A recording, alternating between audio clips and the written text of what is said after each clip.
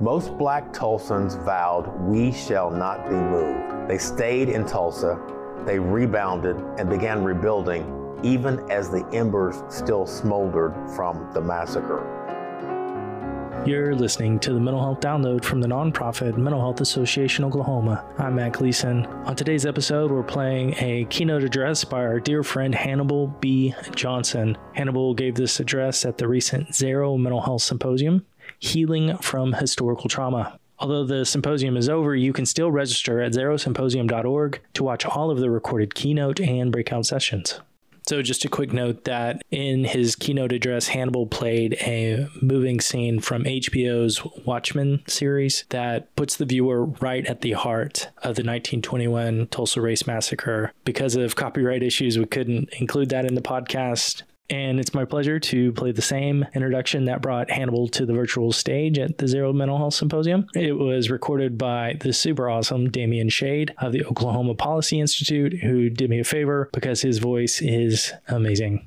Okay, let's get the keynote address started. The Mental Health Download at the Zero Mental Health Symposium starts now. Hannibal B. Johnson is an attorney, author, and independent consultant who chairs the Education Committee for the 1921 Tulsa Race Massacre Centennial Commission. Hannibal wrote the book, Black Wall Street, From Riot to Renaissance, in Tulsa's historic Greenwood District. His keynote will explore the history of racial historical trauma in the United States and discuss how we must think critically about our strategies for addressing the present legacy of historical racial trauma in America to pursue justice and healing. Please welcome Hannibal B. Johnson. Good afternoon.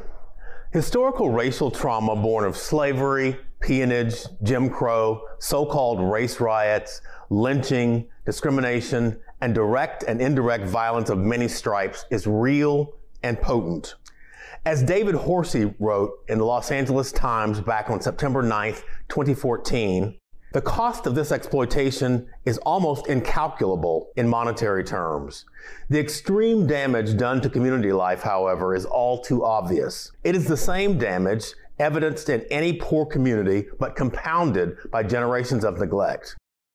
Poor health, undermined family structures, inadequate education, underemployment, crime, addiction, incarceration, and social alienation. This afternoon, our focus is on a catastrophic event in Tulsa in 1921 that still reverberates throughout this community. Indeed, because it is emblematic of so much other racial animus in American history, it resonates well beyond Tulsa's boundaries. What you've just seen, the opening scene from HBO's Watchmen, is a stunning and remarkably true to history imagining of what it must have been like to be in Tulsa, to be Black in Tulsa, and under siege in 1921. Let's take a step back and look at the historical context before, during, and after that scene. When I talk about Tulsa's historic Greenwood District, I often preface my conversation with a catchphrase that I developed, and that is this: it is not possible to blaze the trails to our future unless we first retrace the footsteps of our past. You may have had a relative, a grandmother, a grandfather, parent who said, you can't know where you're going unless you know where you've been. Learning the lessons of our history is imperative. We ignore those lessons at our own peril.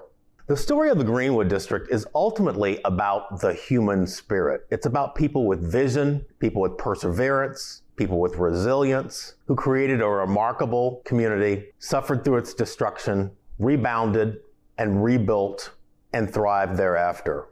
I'm going to talk about the community in four parts, really. Roots, the building of the community, the massacre, the 1921 event we've just seen through the clip, regeneration, the remarkable rebuilding after the massacre, and Renaissance, some of the current developments in the Greenwood community. Now, I told you that the narrative here really centers on the human spirit. Let me give you an example of what I mean. I'm going to read to you an exchange of two letters that were written in the immediate wake of the 1921 Tulsa Race Massacre. The letters were exchanged by two friends, a fellow named Curtis, who lived in Detroit, and his dear friend, here in Tulsa whose name was Oliver. First letter from Curtis to Oliver, and then Oliver's reply. Dear Oliver, I am by our local newspaper fully advised of the whole terrible tragedy there. Now that they have destroyed your homes, wrecked your schools, reduced your business places to ashes, and killed your people, I am sure that you will rapidly give up the town and move north. Enclosed, please find a draft for $40 to purchase your ticket to Detroit. We'll be expecting you, Curtis. And the reply, Dear Curtis, how kind of you to volunteer your sympathetic assistance. It's just like you to be helpful to others in times of stress like these. True it is, we are facing a terrible situation. It is equally true that they have destroyed our homes, they have wrecked our schools, they have reduced our churches to ashes, and they have murdered our people, Curtis. But they have not touched our spirit. And while I speak only for myself, let it be said that I came here and built my fortune with that spirit. I shall reconstruct it here with that spirit, and I expect to live on and die here with it. Oliver. The saga of Black Wall Street is the story of the Olivers of the world, of the indomitable human spirit. So let's look at the roots of this community before we examine the calamity that was the massacre in 1921 and some of the current developments in the community. So in terms of African Americans appearing in Oklahoma and in Tulsa, we can look back to the infamous Trails of Tears, the forced migrations of the 5 civilized tribes, the Cherokees, the Muskogee Creeks, the Choctaws, the Chickasaws, and the Seminoles from the southeastern United States to Indian Territory in the 1830s and 1840s. Many people are not aware that among the citizens of those 5 civilized tribes were people who enslaved Africans. So a number of black folks got to Oklahoma with the Native American tribes as they were forced out of the southeastern United States. Another great push came in the late 1800s. There was a movement afoot called Boosterism. So Boosterism was the active recruitment of African Americans from the Deep South into what is now Oklahoma. One of the leading boosters was a fellow named E.P. McCabe. McCabe came to Oklahoma in 1889 in the land run. He founded the all-black town of Langston, where Langston University is located. And he set about the business of creating what he imagined would be an all-black state within what is now Oklahoma. He actually met with the United States President Benjamin Harrison in 1890 and talked about this concept. That ultimately failed, obviously. But in the process, many all-black towns were created within what is today Oklahoma. Oklahoma has more all-black towns historically than any other state. A number of folks really responded to the calls of E.P. McCabe and the other boosters. I want to give you an example of one of those families after I share one of the bulletins that McCabe sent down south. This is a circular or a bulletin that McCabe authored, and it says, "What will you be if you stay in the South? Slaves liable to be killed at any time and never treated right. But if you come to Oklahoma, you have equal chances with the white man, free and independent. Why do Southern whites always run down Oklahoma and try to keep the Negroes from coming here? Because they want to keep them there and live off their labor. White people are coming here every day." And so again, as a result of those circulars and agents that McCabe hired and sent down south to do active recruiting, a number of black families migrated to Oklahoma. One of those families is the family of one of the massacre survivors who's since died, but she recollected how her family migrated to Oklahoma early on in the 20th century. She said, "My relatives had come to Oklahoma to get away from racism, violence, and death.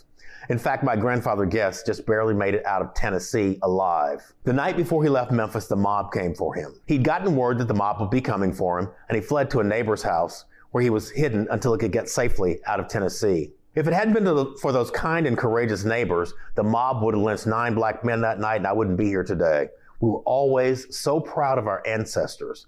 They'd struggled so hard to take their families where they could be safe, get a good education, prosper, and serve the community." So once again, you have all these African-American families migrating to Oklahoma on the premise that Oklahoma is some sort of Beulah land or promised land, that there's abundant land, economic opportunity for social advancement. Regrettably, the first act passed by the Oklahoma legislature, Senate Bill number 1, rigidly segregated railroad facilities. A number of other so-called Jim Crow or segregation edicts followed that. Still, there was opportunity in Oklahoma, and in Tulsa specifically. Tulsa began to boom early on in the 20th century with the discovery of Glenpool. Tulsa was referred to back then as the Magic City. It's a book called The Magic City. the city with the personality. Don't know exactly what that means, but I assume it was complimentary.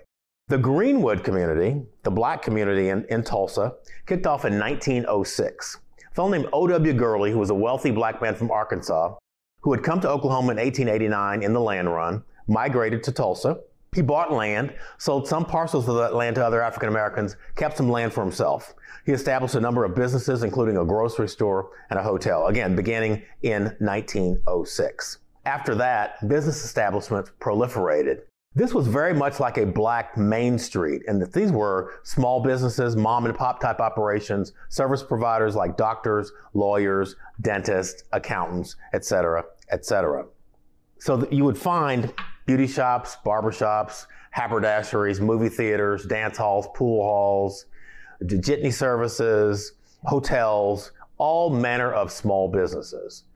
Black Wall Street, the name that was given to this community, allegedly by Booker T. Washington, is in some ways a misnomer because this was not a financial or investment community. It was a small business community that was thriving.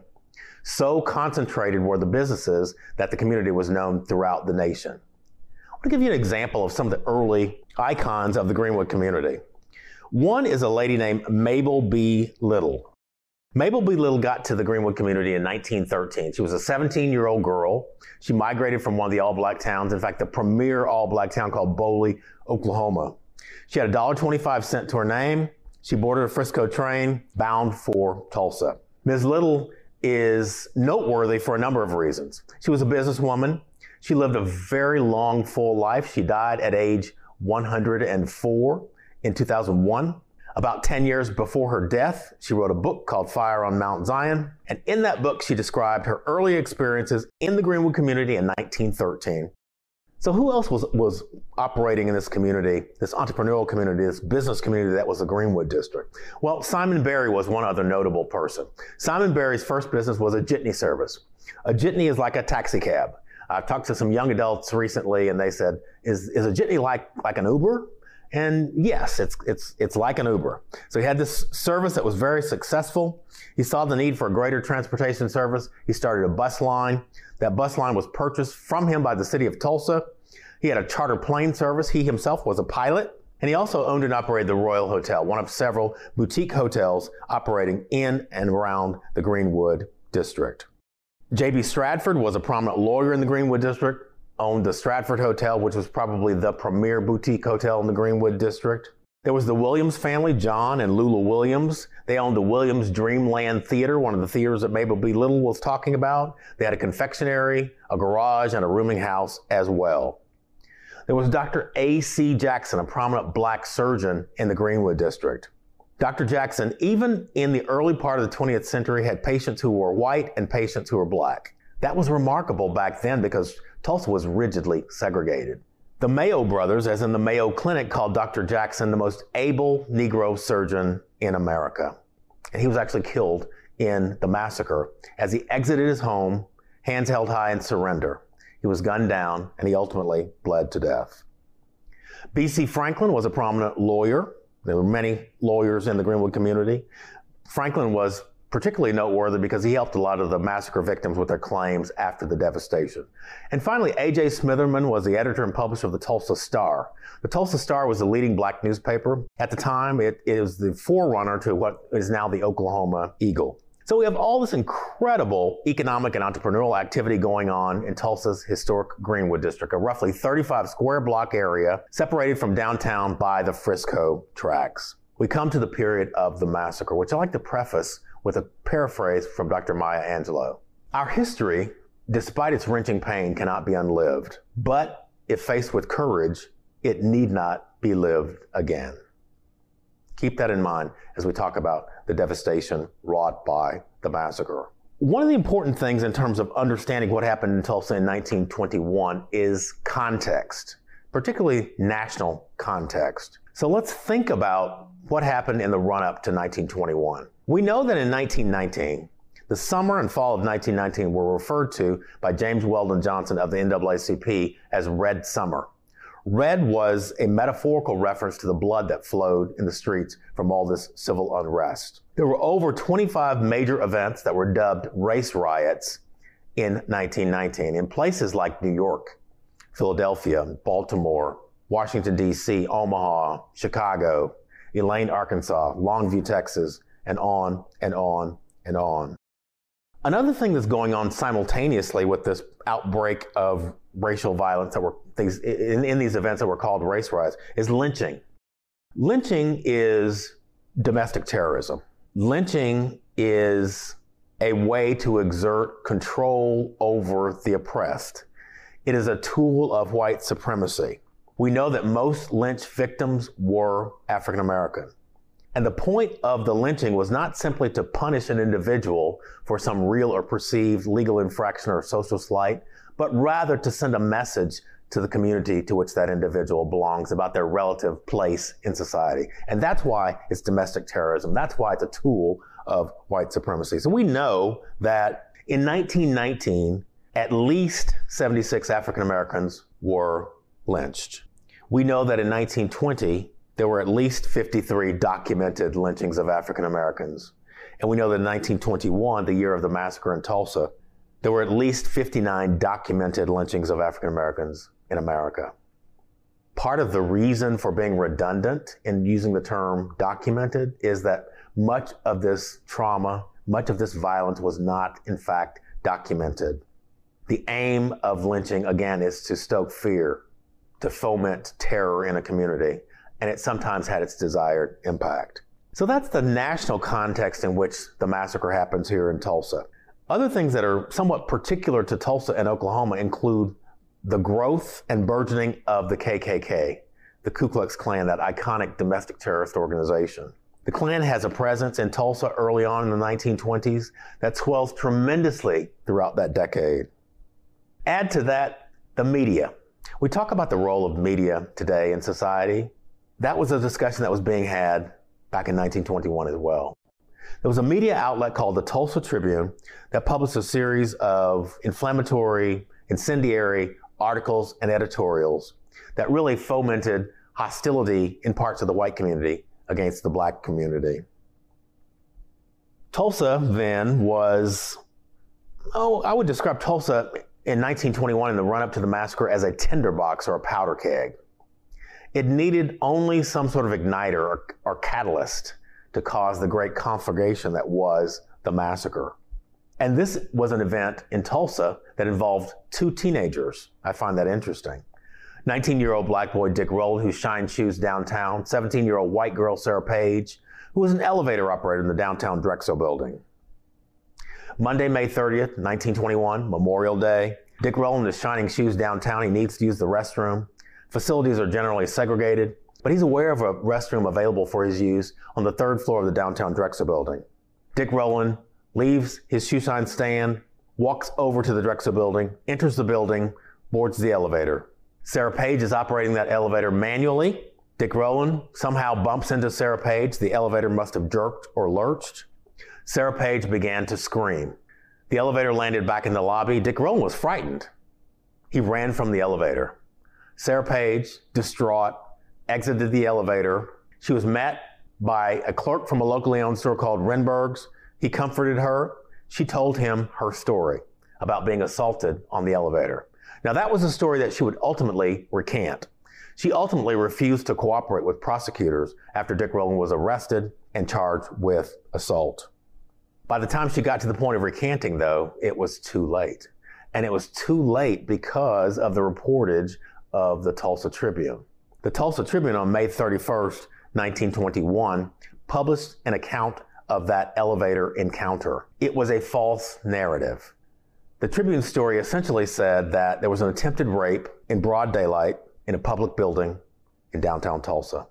The Tribune article went out of its way to make Sarah Page, the young woman, look virtuous. And as a corollary, it made Dick Rowland, the young man, look villainous. I want to read to you verbatim the article published in the Tribune. It's entitled, "Nab Negro for Attacking Girl in an Elevator." A Negro delivery boy gave his name to the public as Diamond Dick, but who's been identified as Dick Rowland, was arrested on South Greenwood Avenue this morning by officers Carmichael and Pack. charged with attempting to assault the 17-year-old white elevator girl in the Drexel building early yesterday. He will be tried in municipal court this afternoon on a state charge. The girl said she noticed the Negro a few minutes before the attempted assault, looking up and down the hallway on the third floor of the Drexel building, as if to see if there was anyone in sight, but thought nothing of it at the time. A few minutes later, he entered the elevator, she claimed, and attacked her, scratching her hands and face and tearing her clothes. Her screams brought a clerk from the Renberg store to her assistance, and the Negro fled. He was captured and identified this morning both by the girl and the clerk, police say. Tenants of the Drexel building said the girl's an orphan who works as an elevator operator to pay her way through business college. Now, the last sentence of that article, particularly interesting. Tenants of the Drexel building said the girl's an orphan who works as an elevator operator to pay her way through business college. There was never any information to corroborate that. In fact, Sarah Page, although only 17 years old, was a divorcee, which in 1921 would have been downright scandalous. So the Tribune was going out of its way, again, to make Sarah Page look virtuous, and as a corollary, make Dick Rowland look villainous. Dick Rowland was arrested, taken down to the courthouse, which sat atop the jail. He put it in the jail, which sat atop the courthouse. And the sheriff became concerned because a large white mob was gathering outside the courthouse. The white mob ultimately numbered into the thousands. A number of black men, several dozen, marched down to the courthouse in an attempt to protect Dick Rowland from what they thought would be a certain lynching. They were concerned because they had heard rumors of a lynching. They were concerned because they knew about lynchings generally across the United States. They were concerned because about 9 months prior, that there had been a public lynching of a white boy named Roy Belton who had been accused of murdering a taxi cab driver. According to eyewitnesses, law enforcement officers directed traffic to this public lynching or hanging of Roy Belton. According to eyewitnesses, people who attended the lynching fought for scraps of Roy Belton's clothing for souvenirs. So yes, the black men in the Greenwood community were concerned about Dick Rowland's safety. There was a confrontation between the larger white group and the smaller black group. Words were exchanged. A white man tried to take a black man's gun. The gun discharged, and in the words of one of the massacre survivors, all hell broke loose after that. The violence lasted roughly 16 hours and was quelled by a unit of the National Guard sent in from Oklahoma City. Black men put up a vigorous defense, albeit a short-lived one. They were outnumbered, outgunned, overmatched. The large white mob spilled over the Frisco tracks into the Greenwood community, burning, looting, shooting, destroying everything in sight. When the dust settled, we believe that somewhere between 100 and 300 people were killed. Hundreds more were injured. At least 1,250 homes in the black community were destroyed. Businesses, churches, schools, and a library were destroyed as well.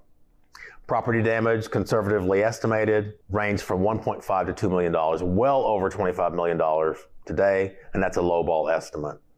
Many black individuals were interned, very much like people of Japanese ancestry were interned during World War II. They were taken to these detention facilities, and they had to have a green card, a literal green identification card, countersigned by a white person who was willing to vouch for them. Many black families spent days, weeks, and months living in tent cities set up by the Red Cross, which by all accounts did a yeoman's job in providing health care, food, shelter, and clothing post-massacre. I want to give you a kind of contemporary, almost eyewitness account of what happened during the hours of this terrible event. I want to read to you a letter from a lady named Jessie Hannum, a white lady who lived adjacent to Tulsa's historic Greenwood district. She wrote the letter on June 2nd, 1921. She sent the letter to her sister who lived in Tucson, Arizona. The sister ultimately sent the letter back to its author because she thought it might be of historical significance. And again, the author, Jessie Hannum, has long since died, but she passed the letter down to her daughter. A few years ago, her daughter, who was then in an assisted living facility, decided that the letter needed to be preserved, so she donated it to the Greenwood Cultural Center here in Tulsa. It's a remarkable letter. Let me read it to you. Dear sister, Tulsa has surely gone through a day of murder, bloodshed, and fire yesterday. All night before last and all day yesterday, a bloody race riot was going on full blast. I never dreamed of anything so awful ever happening where I would have to witness it. You've undoubtedly read accounts of it in your newspaper before you got this letter. There's a sharp line drawn between the whites and the blacks. The Negroes all live in their own part of town, and it's called Little Africa. The white people set fire to the town yesterday about daylight, and the whole thing went up in flames with a great loss of life. Mobs of white men stood with guns to keep the firemen from turning even a single stream of water on the blaze. All night we could hear the shots, and they were coming thick and fast about 5 o'clock. We live about a mile or so from Little Africa, but we could see the flames and the big black clouds of smoke. There's a Curtiss airplane field about 3 miles out from us, and 2 or 3 big planes circled around in and out of the smoke the whole time it was burning. One of our neighbors, who has 2 sons in the Home Guards, told us that when the fighting was at its worst about daylight, the planes dropped bombs in the Negro section. There was a fine church the colored people had just finished at a cost of $85,000 to $100,000. It was simply grand, but today it's a total loss. Hayes says just a pile of ruins. They just had their opening services there not more than a month ago. The hospitals are full of wounded, white and black, and as many more deaths are expected in the next few days among the wounded as have already occurred. Hayes worked all day in the Negro district. He tore down many stable doors and let out horses, mules, hogs, and chickens. He helped carry colored women out with part of their furniture. He wrapped up several cut and burnt hands and carried many little children out of burning houses. Some offered to help and some didn't. Those that didn't stood on and looked at all the suffering. But those that wanted to help done so, and no one offered to harm them. They let the blacks where they lay, and Hayes says he saw many. Down by the Frisco Depot, a dead Negro lay with his stomach cut open and his intestines laying on the ground and across his legs. He lay there for several hours, the flies swarming thick over him. Talk of war. This was sure war and a bloody one. This morning's paper estimated the Negro dead at close to 300, but it said that it may average 100 more. They have no way of telling how many lost their lives in the fire. Hayes wasn't there until 2 or 3 hours after the fire started, but they told him, the men that were there, that the blacks run in their houses and the whites kept shooting. And rather than be shot, they stayed in until the roof would fall, and many burned alive. They have all they could round up in Convention Hall and in churches, and about 2,000 out at the ballpark. They're being fed and cared for, but that seems such a pitiful little bit. Families are separated, wives and husbands, mothers and children. Many don't know if their loved ones are dead or wounded or if their houses were destroyed. They started a relief fund this morning, and the morning paper headed it with $1,000. A judge gave $500, and another man gave $500. How I wish that I had $500 to give them. I've forgotten to tell you what started it all. A young colored boy assaulted a young girl that runs an elevator in a building downtown. He assaulted her in the elevator. They were alone in it. The paper didn't say, but from the account, he must have stopped in between 2 floors. She's a young orphan girl and is very well spoken of by all the people in the building. She runs the elevator to pay for a course in business college. They arrested the nigger, and there was talk of lynching him. The blacks heard of it, and over 200 gathered at the courthouse well armed about 10 o'clock, and of course, a large crowd of white people gathered too. The blacks opened fire on the unarmed whites, calls for help and arms were sent out all over the city, and in a little while the streets were full of dead and wounded. Some laid there until daylight. White men broke into hardware stores, taking all the guns and ammunition. Some store owners came and opened willingly, but those that didn't had their doors hammered down. Their loss is quite a lot. Damage to the Negro section is estimated at close to $2 million. Many white people own property there, and the insurance companies won't have to pay a cent, as they're not liable in war or riot. Many Negroes own their own homes. We'll send some clippings. So that's the account of Jessie Hannum, again, who was a white woman who lived adjacent to the Greenwood district. She got some things right. She got some things wrong. She obviously is a reader of the Tulsa Tribune in terms of her description of the event in the elevator. But she was right in terms of the magnitude of the destruction, both in terms of human lives and property. Martial law was declared in Tulsa. Again, black men, mostly men, but some women and children as well were interned in these encampments. Hundreds were dead, hundreds were wounded, property damage was tremendous. But the real story here is, again, the story of the human spirit. Most black Tulsans vowed, "We shall not be moved." They stayed in Tulsa, they rebounded and began rebuilding, even as the embers still smoldered from the massacre. Now, there are a number of stories that highlight this incredible resilience. One of my favorite stories involves Mount Zion Baptist Church, which is still a viable, vigorous, important part of the community today. Mount Zion Baptist Church is the church that Jessie Hannum mentioned in her letter, a brand new church built at a cost of around $85,000, most of which was lent to the church by a single individual. They had a mortgage of about $50,000. One of the rumors that was circulating around town during the time of the massacre was that Mount Zion was being used to house a cache of weapons for the black community. So when the mob spilled over the Frisco tracks and into the Greenwood community, they went to Mount Zion and burned it down. Nothing left but the dirt floor, the basement. So after the massacre, those who attended Mount Zion had a number of critical questions to ask and answer. One of those was, do we still have a church? And of course the answer is, to the extent that we still have members, we still have a church. So yes, we have a church. Where are we going to hold our services, our gatherings? They decided to hold gatherings in private homes, including the home of Mabel Little, who I mentioned earlier. They thought about insurance. Do we have an insurance policy that might cover this damage and allow us to rebuild rather quickly? They had an insurance policy, but again, as correctly pointed out by Jessie Hannum, most insurance policies in the community excluded damages that were occasioned by riot or civil unrest. So the insurance policy did not pay off. Next, they decided that they might consider consulting an attorney because they knew that there's this mechanism called bankruptcy that could reschedule or extinguish their indebtedness, and that might be a route to quick recovery. But they ultimately determined that they had a greater moral obligation to rebuild and to repay that single individual who was responsible for lending them the $50,000. So it took about 30 years, an incredible fundraising prowess, but they paid off the mortgage, built a new structure, and again, Mount Zion is a viable, valued part of the Greenwood community today.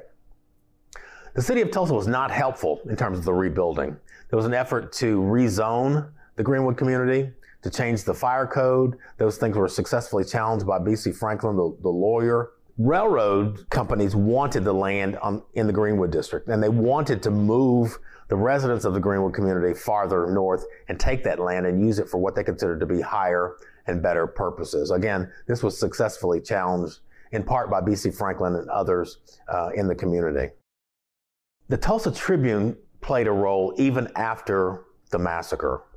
I mentioned earlier that the Tribune published a series of incendiary, inflammatory articles and editorials. One of the editorials, perhaps the most damning editorial of them all, came on June 4th, 1921, which is 3 days after the devastation of the massacre, when the community of Greenwood is suffering mightily, when the community of Greenwood needs a helping hand.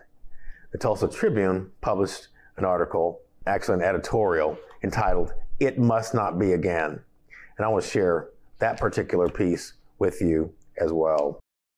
Actually, I'm only going to share the first couple of paragraphs because it's a pretty vile, offensive piece, but it's important that you hear it because the views expressed in this editorial were the views of some of the leadership in the Tulsa community at the time, number one. And number two, it highlights the remarkable human spirit and resilience and character of the people in the Black community who, despite something like this, something as vile as this, rebounded and rebuilt. It Must Not Be Again. Tulsa Tribune, June 4th, 1921. Such a district as the old nigger town must never be allowed in Tulsa again. It was a cesspool of iniquity and corruption. It was a cesspool which had been pointed out specifically to the Tulsa police and to Police Commissioner Atkinson, and they could see nothing in it. Yet anybody could go down there and buy all the booze they wanted. Anybody could go into the most unspeakable dance halls and base joints of prostitution. All this had been called to the attention of our police department, and all the police department could do under the mayor of this city was to whitewash himself. The mayor of Tulsa is a perfectly nice and honest man, we don't doubt, but he is guileless. He could have found out himself any time in one night what just one preacher found out. In this old nigger town were a lot of bad niggers, And a bad nigger is about the lowest thing that walks on 2 feet. Give a bad nigger his booze and his dope and a gun, and he thinks he can shoot up the world. All these 4 things were to be found in Niggertown: booze, dope, bad niggers, and guns. That's hard to hear. It's hard to read. It's vile, but it was a part of the reality in 1921. It was a part of the historical racial trauma that frames the massacre here in Tulsa in 1921. And once again, even in the face of this onslaught, the physical onslaught and the psychological onslaught, this community persevered, plowed forward, and peaked as a business community in the early to mid 1940s, when there were well over 200 documented Black-owned, Black-operated businesses in Tulsa's historic Greenwood community. The community begins to decline in the 60s, 70s, and 80s for a number of reasons, most prominent of which are integration, because dollars began to flow outside the community as opportunities opened up in the larger dominant white community, and urban renewal. If you go down to the Greenwood community today, you see that Interstate 244 plows right through the heart of the community. That's a phenomenon not unique to Tulsa. It happens all over the United States. Communities of color historically were targeted for urban renewal projects and initiatives because in part they were paths of least resistance. So today in the Greenwood community, we have sort of an integrated community. It's an amalgam of different kinds of interests: residential, commercial, educational, cultural, entertainment, religious, and on and on. It's a community in search of unity and cohesion, and in search of a new identity, in search of a new iteration of Black Wall Street. And the 1921 Tulsa Race Massacre Centennial Commission is really working toward that end, toward bringing people together, celebrating and leveraging our history so that the lessons of that history can inform the way that we grapple with the current challenges around race that we face today. So very prominently today, that is. So that is kind of a thumbnail history of Tulsa's Greenwood district of Black Wall Street. Let me state what may be obvious. We, like so many other communities in this country, are in grave need of trauma-informed care. We're still relatively early in the process of healing our history, of recovering from historical racial trauma.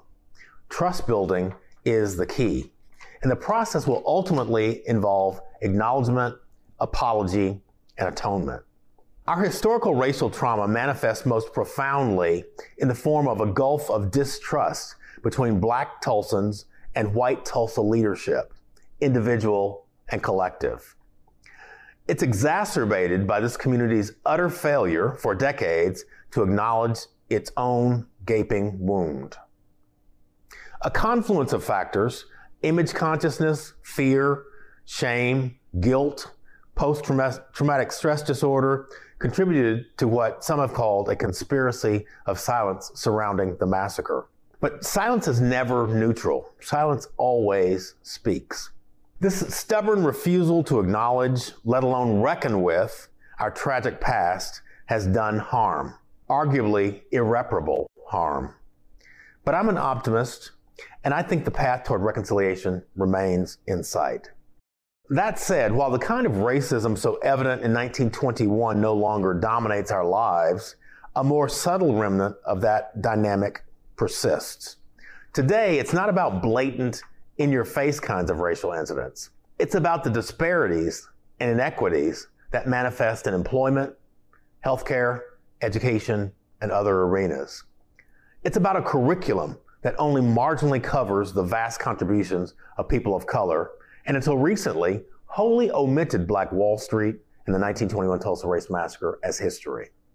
It's about the salt in the wound reminders of white supremacy and slavery and Jim Crow that come with schools named after Robert E. Lee and Andrew Jackson and, yes, Christopher Columbus. Like other places around the nation, we're finally discussing how distorting or whitewashing our history and lionizing certain individuals of dubious character inflicts real harms upon real people. Our challenge is not simply healing from the historical trauma that the massacre was, but rather doing that plus addressing the ongoing traumas we face. It's about addressing the past, attending to the present, and advancing an inclusive vision for the future.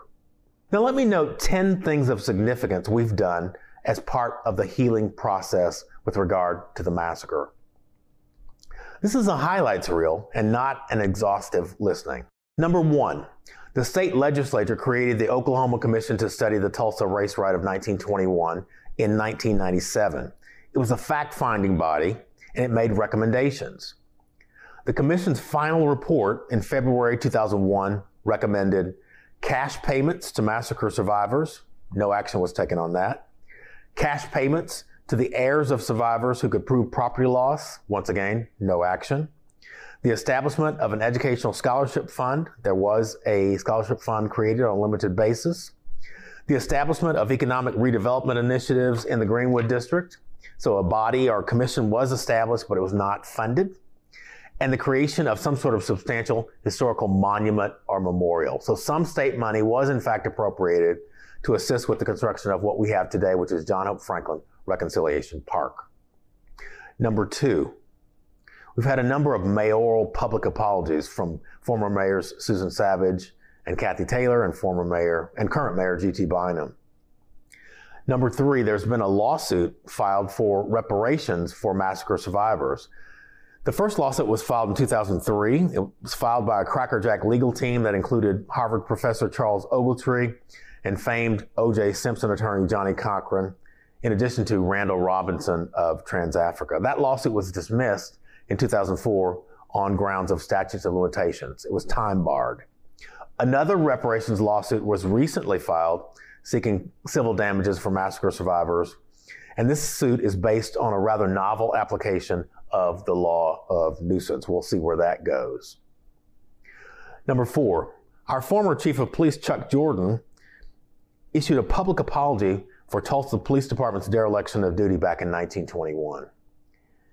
Eyewitnesses recounted that members of the police force, of law enforcement, actually deputized some of the mobsters who came into the Greenwood community, burning, looting, and shooting back during the massacre. Next, we've had a number of initiatives that work on building police-community relations, like the Mayor's Police and Community Coalition, like the Community and Police Leadership Collaborative. These are initiatives, again, that are designed to build interpersonal relationships, ultimately leading to trust, because without trust, there is no reconciliation. We've had some systemic racism initiatives like mapping equality indicators by the Community Service Council that was done in 2016. There are a number of educational initiatives sponsored by groups like the Oklahoma Center for Community and Justice, their Anytown program, their Our Town program, Different the Same, Trialogue series, Interfaith Youth Tour, and a new initiative called the Youth Race Forum. The YWCA here has promoted discussing groups around witnessing whiteness, and many of these initiatives are still ongoing. The 1921 Tulsa Race Massacre Centennial Commission, I mentioned that earlier, started by State Senator Kevin Matthews in 2015, is ongoing and focuses on enhancing the Greenwood community for cultural tourism and rekindling the entrepreneurship that was so evident back in the heyday of Black Wall Street. I happen to chair the Education Committee on the Centennial Commission, and we are building public awareness through things like documentaries, public service announcements, a summer Teachers Institute where we teach teachers the substantive history, but also we teach them pedagogy, how to teach this history. We're also building Greenwood Rising, which is a multi-million-dollar world-class history center. It will be immersive and experiential. It will tell the Greenwood story in a way that patrons can leverage, again, to grapple with current racial challenges that we face: Black Lives Matter, mass incarceration, educational deficits, healthcare disparities, and on and on and on. We're also constructing a pathway to hope that connects key sites in the Greenwood District and really elevates and talks about the founders of the community. We're promoting the Black Wall Street mindset, as I like to say, and that is the can-do spirit around economics and entrepreneurship, not limited geographically to the Greenwood District, but it's really about capacity and opportunity. The city of Tulsa is currently engaged in a mass graves investigation. On October the 2nd, 2018, Tulsa Mayor G.T. Bynum publicly announced his intention to investigate the prospect of mass graves long rumored to hold the bodies of Black massacre victims. The official count of massacre deaths remains at 37. Nobody who's credible and have studied these events believes that's the actual number, but that's the official number. But the likely range, of course, is somewhere between 100 and 300, as I've stated previously. So at the outset of this mass graves investigation, Mayor Bynum explained a three-phase process. Here's what he said. What we're looking at doing is really three phases. First, identifying if there are mass graves at all. And if there are, identifying what kind of mass grave it is. Is it a pauper's grave, or is it a true mass grave from the massacre? And third, if it is a mass grave from the massacre, then we want to do forensic examination on the bodies that are there to hopefully identify them and their cause of death. I think all of that will help inform a greater understanding around what happened in 1921. We've got a ways to go if we're to heal our history. Healing, of course, is a process. That we've finally begun is a cause for optimism. And like healing our history, an appreciative inquiry requires a searching look in the rearview mirror. It counsels us to look back for inspiration and example, for past positives that captivate and catalyze us in the present to fashion a more favorable future. The circumstances surrounding the massacre offer just such an opportunity. The lessons and legacy of Black Wall Street offer a springboard from which to empower young men and women, promote self-development and self-sufficiency, and launch a new core of Black business owners. Historical role models matter, not as replacements for such paragons in the here and now, but as supplements to them. Again, Black Wall Street is as much a mindset, a construct built on promise and possibility, as it is about place. We are less limited by the rigors of race and the rigidities of residence today than the Black Wall Street originals in the early part of the 20th century.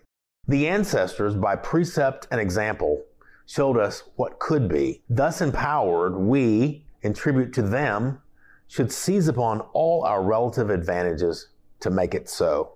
Successful 21st century entrepreneurs cannot be bound by the binary racial equation of the past. At the community, state, national, and global levels, racial and ethnic diversity abounds. Our challenge is figuring out ways to leverage that diversity for mutual advantage. Diversity, equity, and inclusion rest on the fundamental proposition that our shared humanity trumps all that might otherwise separate and divide us. Our community is defined by how we treat the least among us.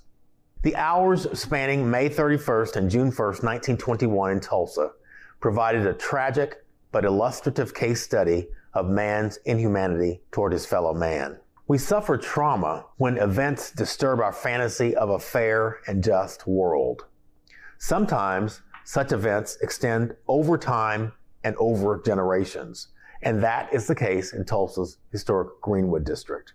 Greenwood District founders traced their lineage back to enslavement, sharecropping, and Jim Crow-style second-class citizenship in the Deep South. Escaping that racial crucible, they found their promised land in Indian Territory, only to be formally subjected to mirror image Jim Crow segregation at Oklahoma statehood in 1907. Nonetheless, they built a flourishing entrepreneurial community against all imaginable odds.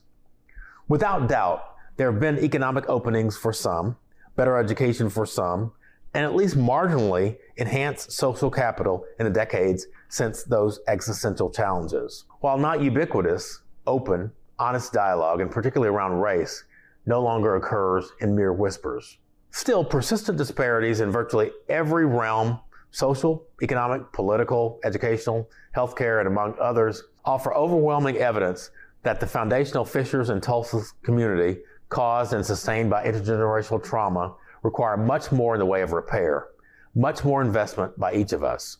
Recovery from trauma presupposes an end to traumatic events, a protective cocoon of resilience, security, protections, and finally, hope that a different narrative for the future may be installed and sustained. The return of hope, of a widespread belief in fairness and justice, depends on the elimination of trauma.